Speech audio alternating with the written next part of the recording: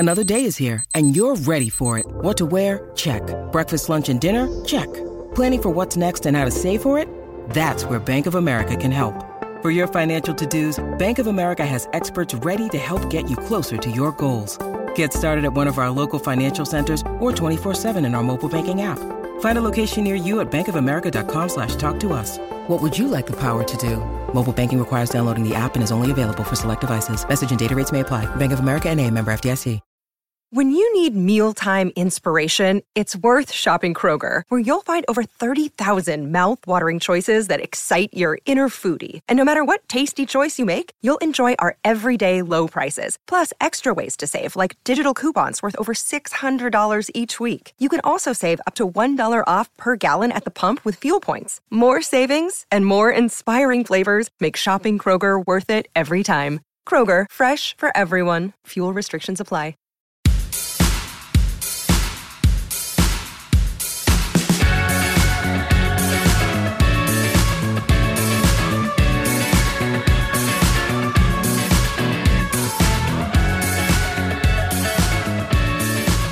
We were only 20 seconds or so from a truly brilliant week for Manchester United, in which rivals had lost. They had scored 12 goals in 2 games and continued the title charge.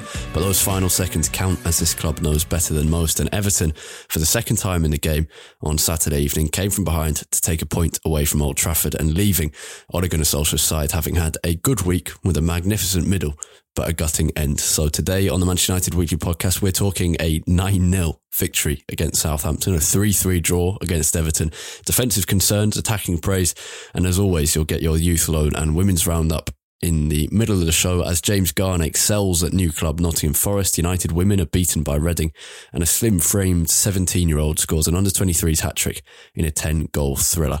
That's in the middle of the show. But first, Jack, Ole Gunnar Solskjaer's reaction to the late equaliser conceded at Old Trafford on Saturday night was, we should not even be considered as title chasers. We're recording this just having seen Manchester City dispatch of Liverpool in some eventually comfortable style.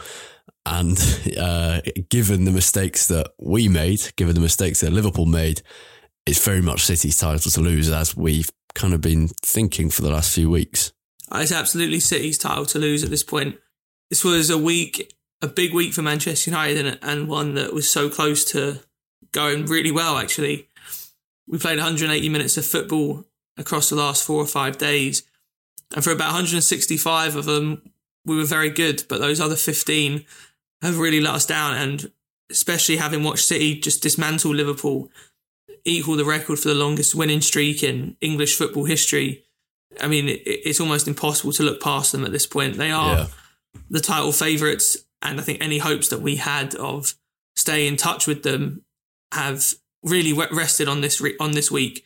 You know, 2 winnable games against Southampton and Everton that we should have taken 6 points from, and City having on paper probably their, outside maybe of coming to Old Trafford, their most difficult game of the season at Anfield.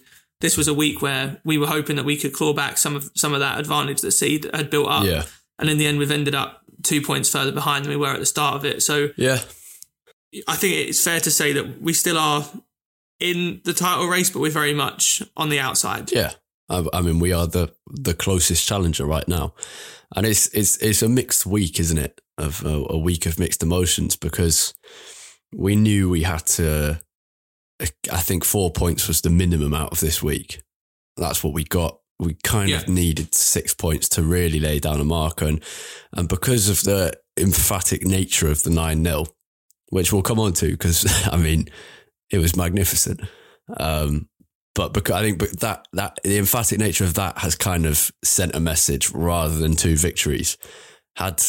We had 2 victories, which we were seconds away from having, as well as the 9-0. Then, I mean, a huge statement. And 180 minutes of football. And as you say, for 165 of them, we didn't just play well. Some of our best football of the season. Against Southampton, clinical ruthlessness, brilliant mentality. And against Everton, some of our best play on the ball that I think we've seen this season. The problem was at the back. But in terms of attacking play and the speed of the passing, the tempo of the game, the movement, the involvement of the fullbacks, Mason Greenwood was improving. And Cavani's movement again. Pogba looked fantastic for the first 38 minutes before he went off. We looked good. We played really well. And I think that was why it was so frustrating at the end, because we knew this was a game that we actually deserved to win. Yeah, absolutely. It won't get much attention because of how it ended, but the Everton performance was actually very, very good. It really was. We had 10 minutes of madness at the start of the second half where we didn't get going, and one just ridiculous goal to concede right at the end. But outside of that, we actually played really well against Everton. I mean, the chance that Rashford missed in the second half where he got one-on-one with Olsen and cut back and shot with his left foot and he just splayed it wide. Yeah. That play was unbelievable. Everton were pressing us high up the pitch. We knocked it around defence between Maguire, De Gea and Shaw. And when we sprung out of that, the speed at which we went forward, the ball then coming across to Fernandes, the slide rule pass into the channel to Rashford. I mean, that play summed up how brilliantly we were playing at that point. Some of the football that we were putting on display was honestly mesmerising. Both of our first goals were incredible. One, a great team goal, Rashford bringing it across into Cavani in the second. I mean, yeah, what more outrageous. Can you say about Bruno Fernandes? Yeah, I mean, yeah, you're right. Some lovely play, and that second goal was just outrageous, audacious, and just so good. It was quite beautiful, I think, to think that the three players in sort of modern United history that have scored goals very similar to each other have been Fernandes, Rooney and Cantona. Yeah. And that they've all sort of played those at the same end of the ground, sort of chipping over the goalkeeper into the far left corner. And they're all really are talisman of their talismanic figures of their eras. Yeah, yeah. Say it in the same way. I guess it's a strange one because I think we want to talk about some weaknesses in our game management in David De Gea, in our centre-backs, in a few different areas. But I don't want to get onto that before kind of giving the context of the week, because although it had a gutting end, the week as a whole, it isn't a terrible week. The problem is that these are the kind of points you cannot drop if you want to win the title. If you want to get into the top four, which was our pre-season aim, I guess, then you can afford to do this a couple of times. And we've talked in the last couple of weeks that despite the fact that results have been good, we should look at the bigger picture, which is that performances haven't been great. And I think it's only fair that when the result isn't what we want, but the performance is great, we give it the same treatment that actually this week the signs, despite the fact that we haven't got the result we wanted against Everton, actually on the whole are very good. Yeah, right. Let's not waffle. We'll move on to Southampton. We'll move on to some more good things, but let's get the negatives out of the way. Game management. Is the Everton result a result of poor game management, or just the fact that we have a weak spine to our team? Because there's two things here, isn't there? There's the fact that we look like we panic at set pieces late in the game. Set pieces, we've seen it all throughout the season. We're not very good at defending them. I think back to Bednarek scoring against us in the Southampton away game, and plenty of other times. And then later on, you see the Twanzebe tackle, the De Gea free kick, which he just boots upfield. The fact we're gifting away possession. And we almost conceded from a set piece at Southampton too, at home, and it was only chalked off through VAR. Yeah. So there's that kind of panic. But then there's the idea that is the spine of the team just not good enough? Because there's great bits throughout. Rashford is a fantastic player. Pogba's a fantastic player. But if you think what the actual spine of the team is, it's De Gea, Maguire, Lindelof, and Fred. And it's got mistakes in it, and it's got too many weaknesses in it. And those players don't carry each other. And they can't carry each other because they don't necessarily complement each other. But I think probably the bigger point from this game is that we're not good enough at controlling games, at seeing games out, at managing the game.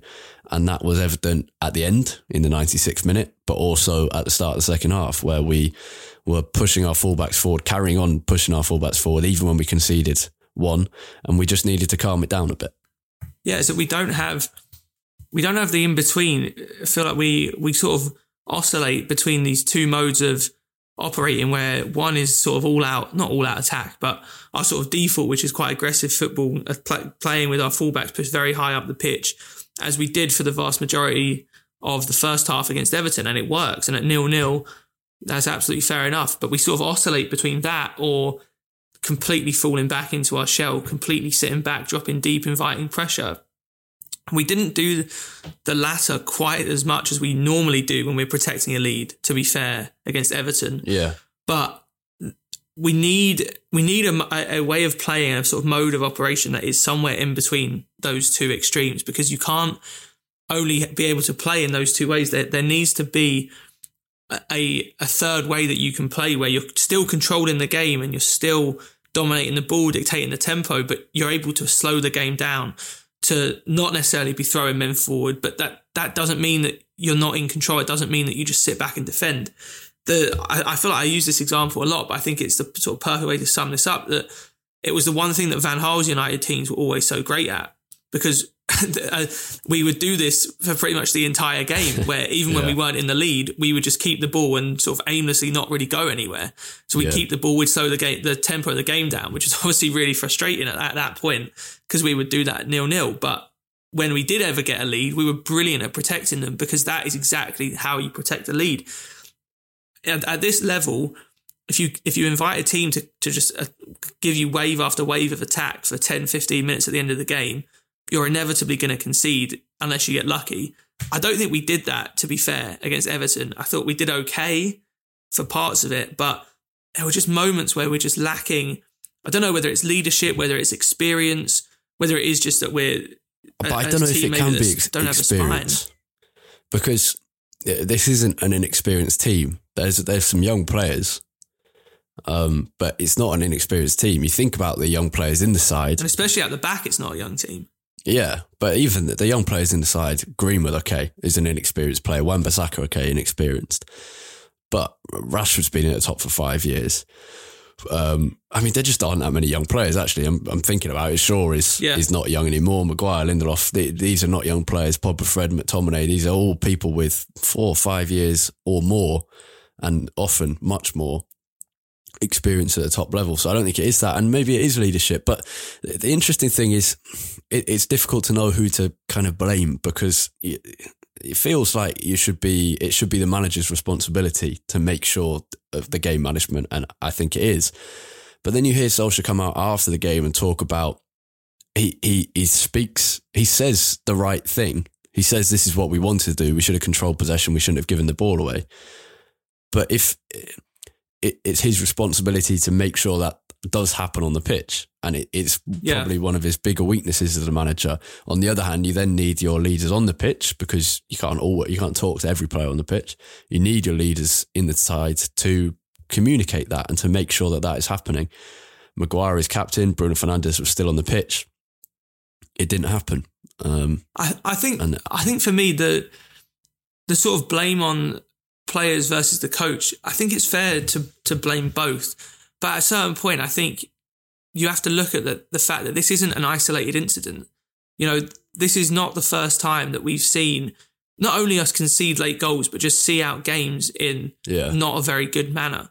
Like, so as we've kind of mentioned this season, so we've won so many games by 1 goal, but that's not actually because we've been seeing games out really well. Like, so many of these 1-0 wins, 2-1 wins, 3-2 wins, go back and think about them. We've been biting our fingernails until the last second. You know, look at Aston Villa sticks out in my mind of Bailly's last second block. Can think of so many games where we were really hanging on at the end. And so I think it's fair enough to say the players have to take responsibility, and they do. But it is also, this is a pattern now that we aren't good at closing out games. And I think at the end of the day, that comes back to the coach, and he can say all the right things. He might be saying the right things on the training pitch, but as a coach, it's your responsibility to not just say the right things, but figure out a way to actually imprint that on players' minds, so that when they are in a pressure situation with fatigued minds after 90 minutes of football, they are actually implementing that, and it's not just sort of empty words on the training pitch. Again, it is on both though, because you look at that sort of the build up to the goal, and we can talk about the defending, and I'm sure we will. Maguire didn't cover himself in glory playing everyone on side, but do you look at the build up to that? We have a free kick on the edge of our own box that we take at about 93 minutes and 55 seconds when there was 4 minutes of added time. I mean, why on earth is De Gea kicking it straight down the middle of the field? That should be going out to the sideline. If it goes out for a throw, great. That's seconds that Everton have to take getting the ball back in play. Even if they don't, they're stuck in the corner where we can compact the pitch. As it is, we give it to them straight down the spine of the pitch. They play it out to Richarlison on the left, and then from there, it only took 3 or 4 seconds to start launching. I think that's what's so frustrating about it. A lot of things had to happen, but there's just easy things that we just, for whatever reason, are not putting into practice at the right moment. And it just wasn't an utterly needless goal to concede. I mean, you could probably say the same for the 2 they scored at the start of the second half, but particularly the third was so needless. And yeah, the examples you give are absolutely right. David De Gea, too often now, mistakes, too often. And one of our patrons, Dave Shevlin, asks, which is meant for the bonus Q&A, but we'll answer it here. He says, is De Gea more of a problem than a powerful asset now? And De Gea's had an all right couple of months, and interestingly, much like Maguire had settled down until this game, it is an interesting one, and it's difficult. And we said at the start of the season, it takes a huge call. But if you think back in summer, we were deciding whether we wanted De Gea to be United's first choice goalkeeper anymore. Well, to stop those questions from being answered, he had to not make mistakes this season, and he has. And it's the kind of thing that should have been considered over the last 3-4 years with United's statistical analysis, noticing where De Gea has declined and planning for his replacement, even though he still can be great and still is great at times. And I guess it is the De Gea Henderson comparison, because I can't see United going out and buying a goalkeeper. Henderson is on much lower wages. He's I think he's a better communicator. He's probably better at set pieces. But I think De Gea is a much better distributor than Henderson. There'll be more to it than that, but I'm not a keeper and I can't analyse keepers as well as goalkeepers themselves can. But it's a really sticky one. I'm not sure Henderson is 100% the perfect replacement, but if you're not going to give him his chance now, then when are you? Yeah, I think De Gea's, it's an interesting one, because we haven't really talked about De Gea, as no one has really, for most of the season, which usually for goalkeepers is a good sign. And it's fair, he's not really made any mistakes. But I think what's slightly different to most seasons is that he also hasn't really made that many great saves. And I know that's maybe a slightly unrealistic standard to compare him to, but I think without an obvious replacement, say, for example, as when we had Romero as number 2, going back to Victor Valdez as number 2, remember him when he was around, when there isn't an obvious replacement, you can sort of get away with not having great performances and just being mistake-free, and that's enough to really not have any conversation about your place in the team. When we do have a replacement in Dean Henderson, who, with the exception of one mistake against Sheffield United, has done very well when he's played and looks like a future Man United goalkeeper, I don't actually think that just being okay and not making mistakes is enough anymore for De Gea to justify him being in the team without any thought of replacing him with Henderson. I don't think De Gea has really made any particularly wonderful saves this season. And again, that might seem harsh, but we have a ready-made replacement in Dean Henderson on the bench. I said at the start of the season that I didn't see the point in bringing Henderson back just for him to sit on the bench. I think at this point, we're damaging. To me, this is a bit of a lose-lose situation for everyone, because United are in a position where we're having to choose between a club legend in David De Gea and a young player in Dean Henderson, which is not an easy choice to make. But more to the point, we're also, I think, damaging our future to some degree, because Dean Henderson, I think we can all agree, within probably the next 2 years at the most, will be United's number 1 goalkeeper. So why not just start that future now? It's not as if he's not good enough to play at this point. And we're also damaging Dean Henderson himself, his chance to play in the Euros this summer. All those things. I just think it doesn't make much sense to me to have Dean Henderson sit on the bench and watch De Gea week in, week out, unless De Gea is being spectacular. And I don't think he is. Yeah, I agree. And you say there hasn't been any spectacular moments, which we've become so used to. And it's the first time in his career that he's got the worst save percentage in his career. according to Football Reference. It's also the first time in his career that his post-shot expected goals, which is a slightly complicated stat, but it is negative. Basically, positive indicates luck or an above-average ability, and De Gea's always had that. And negative suggests the opposite, and it's the first time he's in negative, which means he's basically conceding more goals than you would expect him to. Pretty sure he's got the second lowest shot save percentage in the Premier League as well, behind only Rui Patricio. Yeah. So it's something to continue looking out for, but Henderson's going to start against West Ham on Tuesday. He's United's cup goalkeeper, and it would probably be an easy way to change the thing. But I mean, historically, changing goalkeepers at any club has always been a really difficult task. When's the right moment to do it? Who's the right replacement? It's always messy. But this is a defence who has conceded 30 goals in 23 games. So it's not just set pieces. There's so much to this defence that needs to improve. Is changing the goalkeeper going to help, or is it going to make things worse? It's one of the big decisions of Solskjaer's time as United manager. But in terms of the defence as a whole, we're outscoring the whole league. Our attacking play, as we've said, against Everton was fantastic, but outscoring the whole league. But you have to go to the bottom half of the table to find a team who have conceded as many goals as Manchester United. Arsenal, who are 10th, have conceded 7 fewer goals than us. Is it just that the centre-backs don't complement each other? I mean, I think that's part of it, but I don't think that's the whole story. No. I think, honestly, what we're dealing with here is a combination of below par defenders, but also a team that I just don't think defends well as a collective. I think really, if you look through our team, the only player that you would say naturally is a great defender is probably Aaron Wan-Bissaka. And even then, he's a great defender as a one-on-one defender, but maybe not positionally. I think just every week you see, as a collective unit, we just don't know how to defend. Even against Everton, when in the first half they barely had a sniff. But even right at the end of the half, Calvert-Lewin almost got in because he was being played onside. There was another point earlier in the half where I can't actually remember what ended up happening, but Calvert-Lewin was played onside. This was quite early in the game. Calvert-Lewin was played onside from a long ball because Wan-Bissaka is about 5 yards deeper than everyone else. Again, for Everton's third goal, Maguire drops too deep at the free kick, plays everyone onside. Just every week there are moments like this. And to me, sure, there's individual mistakes and that happens in a defence. But the bigger thing for me is just that as a unit, we don't seem to understand how to defend. And that goes down to the very basics, just how to shift across the pitch. How to mark runs, how to pass players that you're marking to someone else when they make a run. Yeah. I don't know whether it's communication that's lacking, the players are lacking. It's probably a combination of everything, and that we're not doing the right work on the training pitch.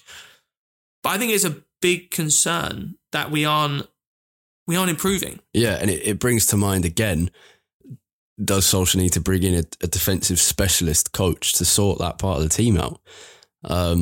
Because Carrick is not, McKenna is not, Phelan's not, and Darren Fletcher isn't either. The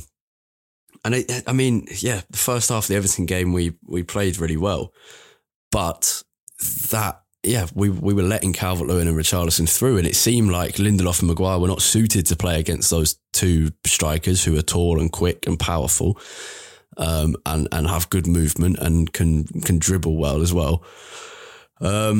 It was the lack of pace. They don't cover up each other's weaknesses. They highlight them even more. But it is the simple things. To be fair, this is normally Wan-Bissaka rather than Maguire. Maguire was for the third goal, played people onside. It shouldn't be doing that. Especially as the captain and the leader of that back line, he should be the one always on point. But Wan-Bissaka's so often that can see the line and yet still manages to play people onside, and it happens far too often, and it's such an easy thing to correct. Obviously, it requires good concentration and practice and training, but it's an obvious issue, and so it should be something that is fairly simple to correct. And if not, then you have to make adjustments. And yeah, you're right. Those simple things are so frustrating. and it's hard to see what the overall fix is. But Lindelof and Maguire is not a partnership that will win you a title. And I think we've always said that and always thought that. And they don't suit each other. No, they don't. And I think you can see that very clearly when they play.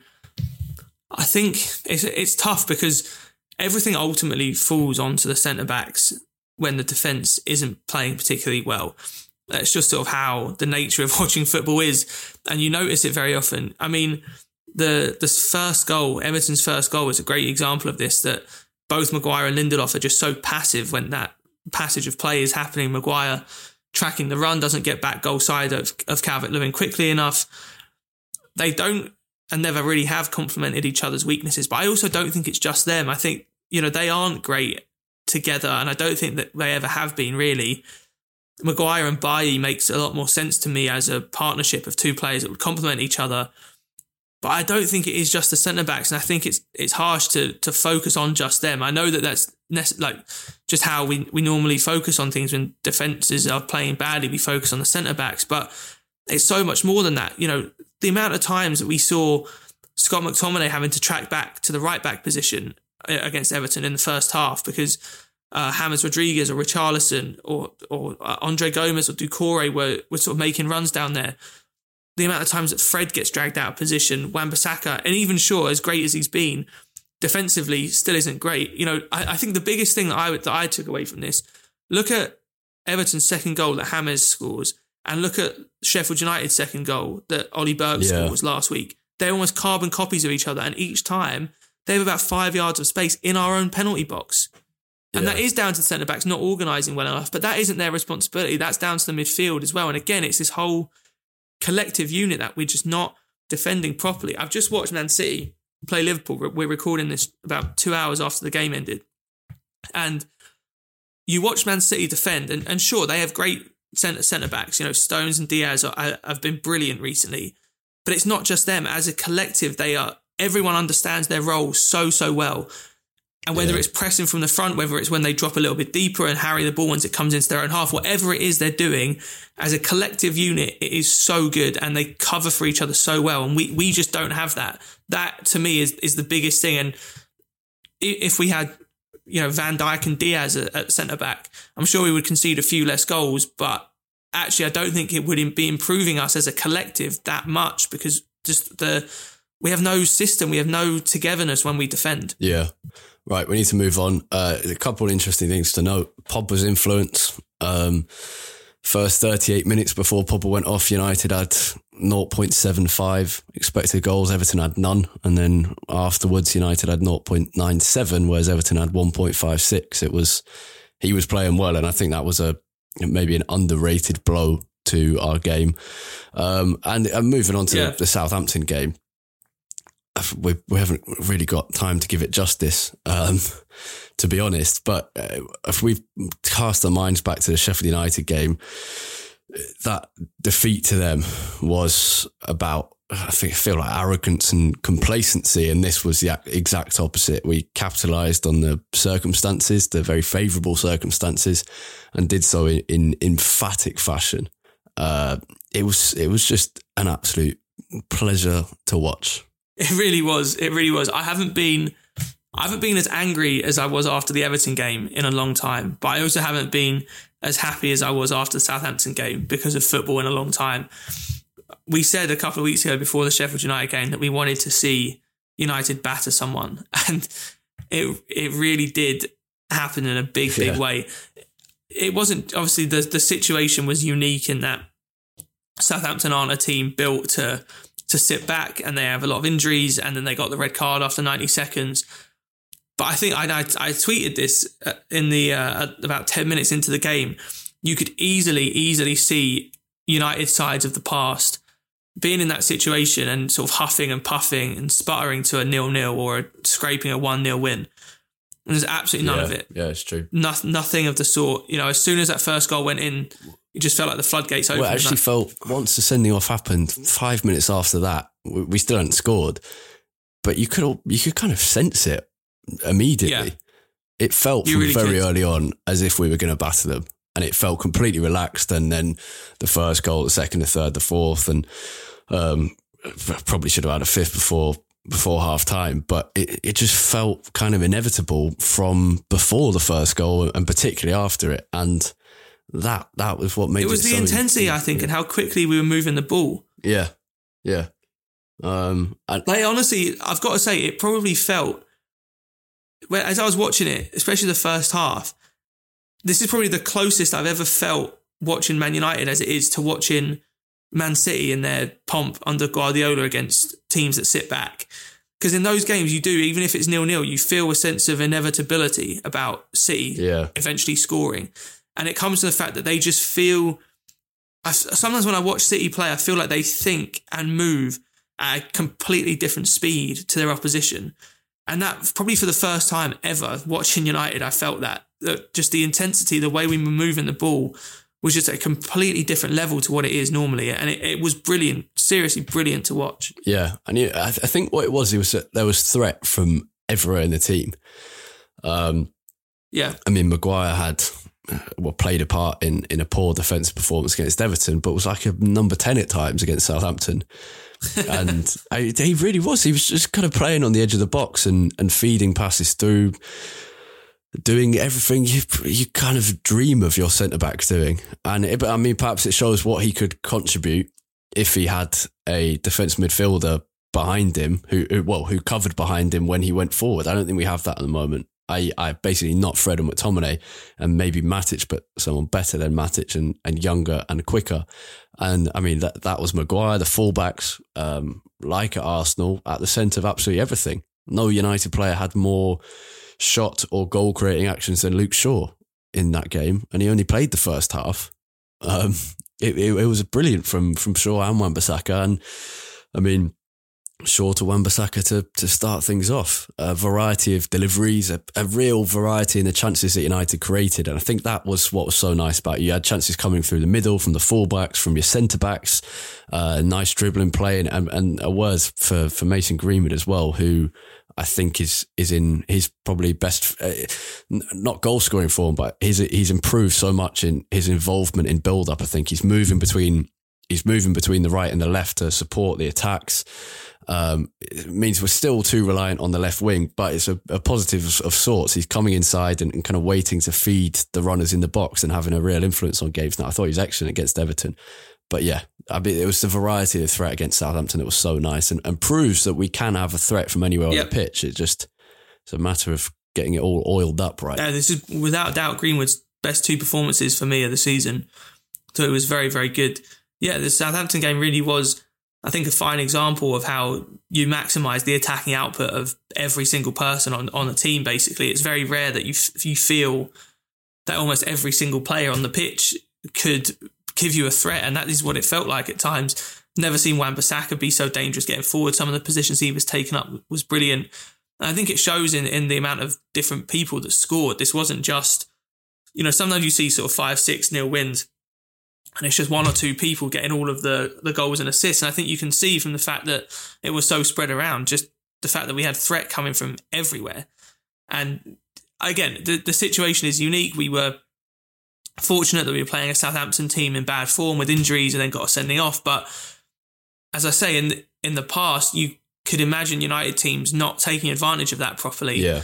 And sort of taking their foot off the gas. And the fact that we didn't, the fact the intensity stayed like that and we were so ruthless, it was a joy to watch. And it was an advert for Ole Gunnar Solskjaer, wasn't it? Because this is not something that Mourinho, Van Gaal, Moyes, United side would have done. A real advert for Solskjaer. And I think it's worth mentioning the mentality of the team, not just the quality performance, but the ruthlessness to go and I remember after Leicester beat Southampton 9-0, they realised the record was on, not the record was on, but like a huge thing was on at half time and made sure and said to each other to go out and make sure it happened. And that it was the same when United did it. It was, I mean, Scott McTominay, after Dan James sticks in the 9th, is asking him to get the ball back to try and get 10. And that is exactly how it should be. There should be no mercy in these situations. But the games we scored 4 or more goals in, there's been 8 under Solskjaer, and there's been 3 this season alone. And in the Mourinho, Van Gaal and Moyes era, 5 years, there was only 2. So yeah, just an advert for Solskjaer, but also this week, another advert for Edinson Cavani and Marcus Rashford. This was, without a doubt, the whole week, actually, I think, an advert for Edinson Cavani.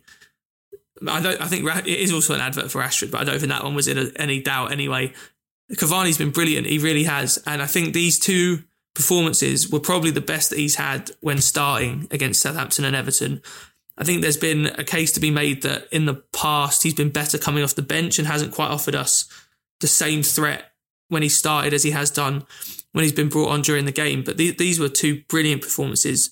Finally gets his Old Trafford goal, which he deserved for a long time.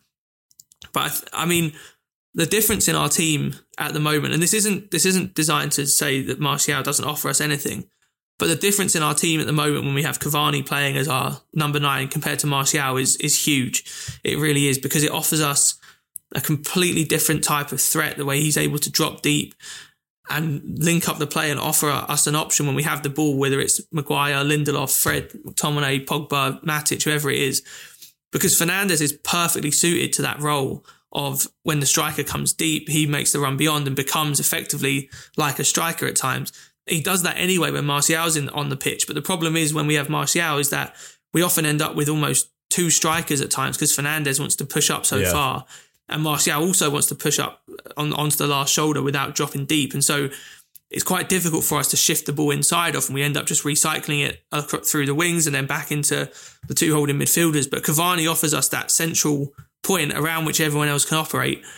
And then the finishing, I mean, the 2 headers for the goals were brilliant, especially that header against Southampton. That was not the easiest of headers, and it was a great header into the corner. He's been brilliant. You really can't understate the impact that he's had on this team. And I think at this point he's entrenched as undoubtedly our starting striker. Yeah. I mean, and that's only become certain in the last couple of weeks. And yeah, a brilliant signing.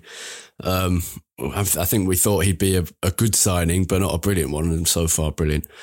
The only other thing I'll say, we're going to move on to Youth Loan and Women's Roundup, is just again, worth reiterating how sad it is that fans weren't there to watch that game against Southampton, because it would have been, I mean, that's kind of a once in a lifetime thing to watch. Not for United fans, because those who are old enough might have seen us against Ipswich in the 90s, but for most people, a once in a lifetime opportunity to see your team scored 9 goals at the very top. But so that's a shame.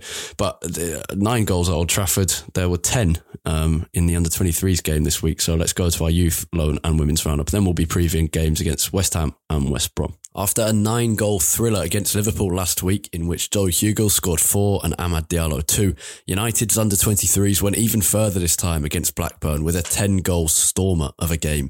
United came from behind on 3 occasions, trailing 4-2 just after half-time. It was mainly down to defensive errors in an injury-hit backline, but attacking play of some serious quality meant United came back to win 6-4.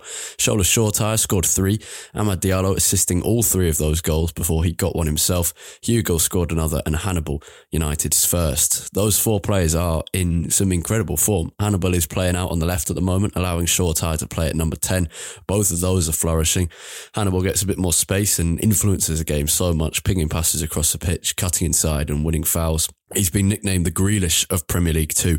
He was fouled 10 or 12 times on Saturday lunchtime. Shola Shortire, meanwhile, is an efficient player. He had 3 chances and scored them all, a header and 2 tap-ins. His movement is great. Diallo is doing really well. He can't train with the under-23s because he's in the first team bubble, but still already seems to have a great relationship with his teammates, showing good intelligence.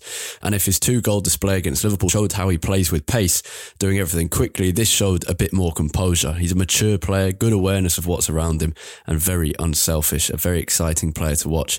And a nod towards Harvey Neville as well, who was excellent in the second half in that 6-4 win. The under-18s didn't play this weekend, but their number 10, Isaac Hansen Aron, might be going on loan back to Tromsø. He's in Norway now, has been since Christmas, and it basically makes sense due to coronavirus. We'll see if that is completed sometime soon. In loan news, Ethan Laird played 90 minutes in a 2-2 draw for MK Dons. His manager Russell Martin said this of him: Ethan was brilliant. The difference between between him in his first game and today is miles apart. James Garner, meanwhile, played 90 minutes in a 3-0 win for Nottingham Forest, whose fans have been delighted with his first 2 appearances, both of them man of the match performances. Injury hit Man United women suffered a shock 2-0 defeat to Reading this weekend. They'll try and bounce back when they play City away on Friday night. Jack, very quickly, we haven't got much time. West Ham in the Cup, West Brom away. There's going to be some rotation. We expect Henderson will start in goal against West Ham on Tuesday. A good West Ham team. We'll see if Thomas Souček is his red card appeal is successful. I don't think he should have been sent off. I kind of, from a United point of view, I hope it stays. From a personal view, I hope he gets it rescinded because he shouldn't have been sent off. If he does get it rescinded, I expect him to score against us. I mean, it's set up for a Thomas Souček goal from an Aaron Creswell corner, pretty much, isn't it? We're weak from set pieces. West Ham are unbelievably good. Souček's record of scoring is honestly ridiculous. For a player to be playing as deep as he regularly does and to be scoring this many goals is quite something. It's going to be a tough game. I'm intrigued to see how the two teams line up. This is, a midweek game in the middle of a very busy period of the season. We go back to the Europa League the week after, I believe, against Sociedad.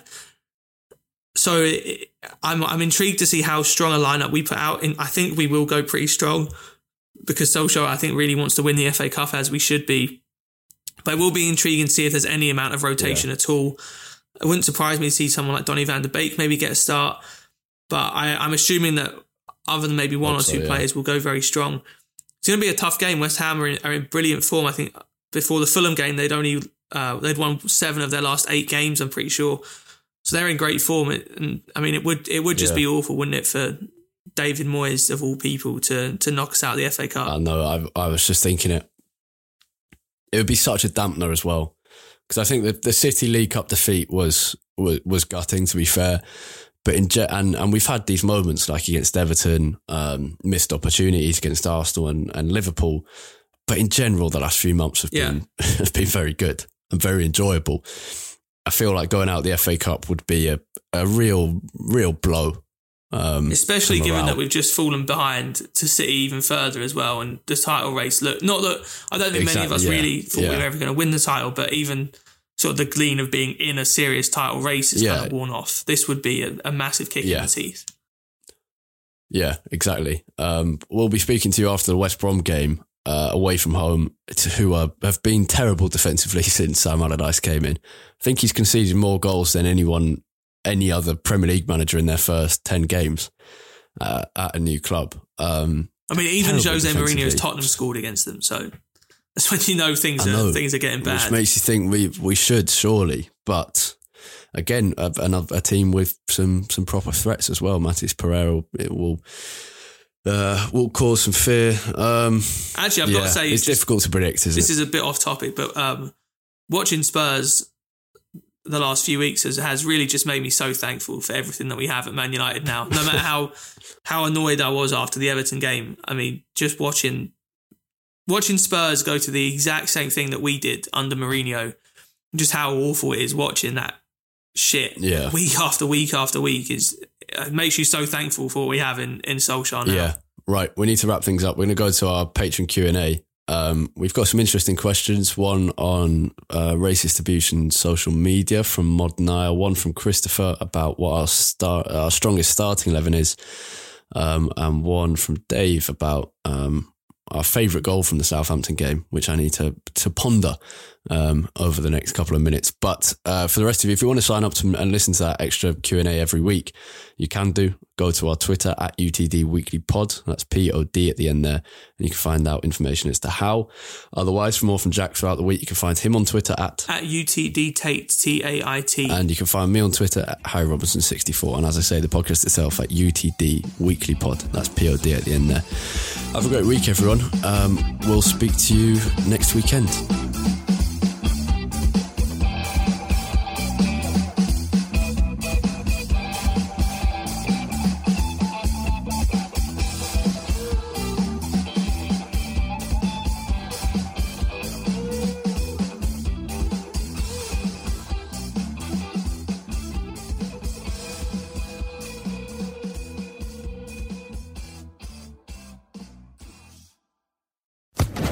Social Podcast Network.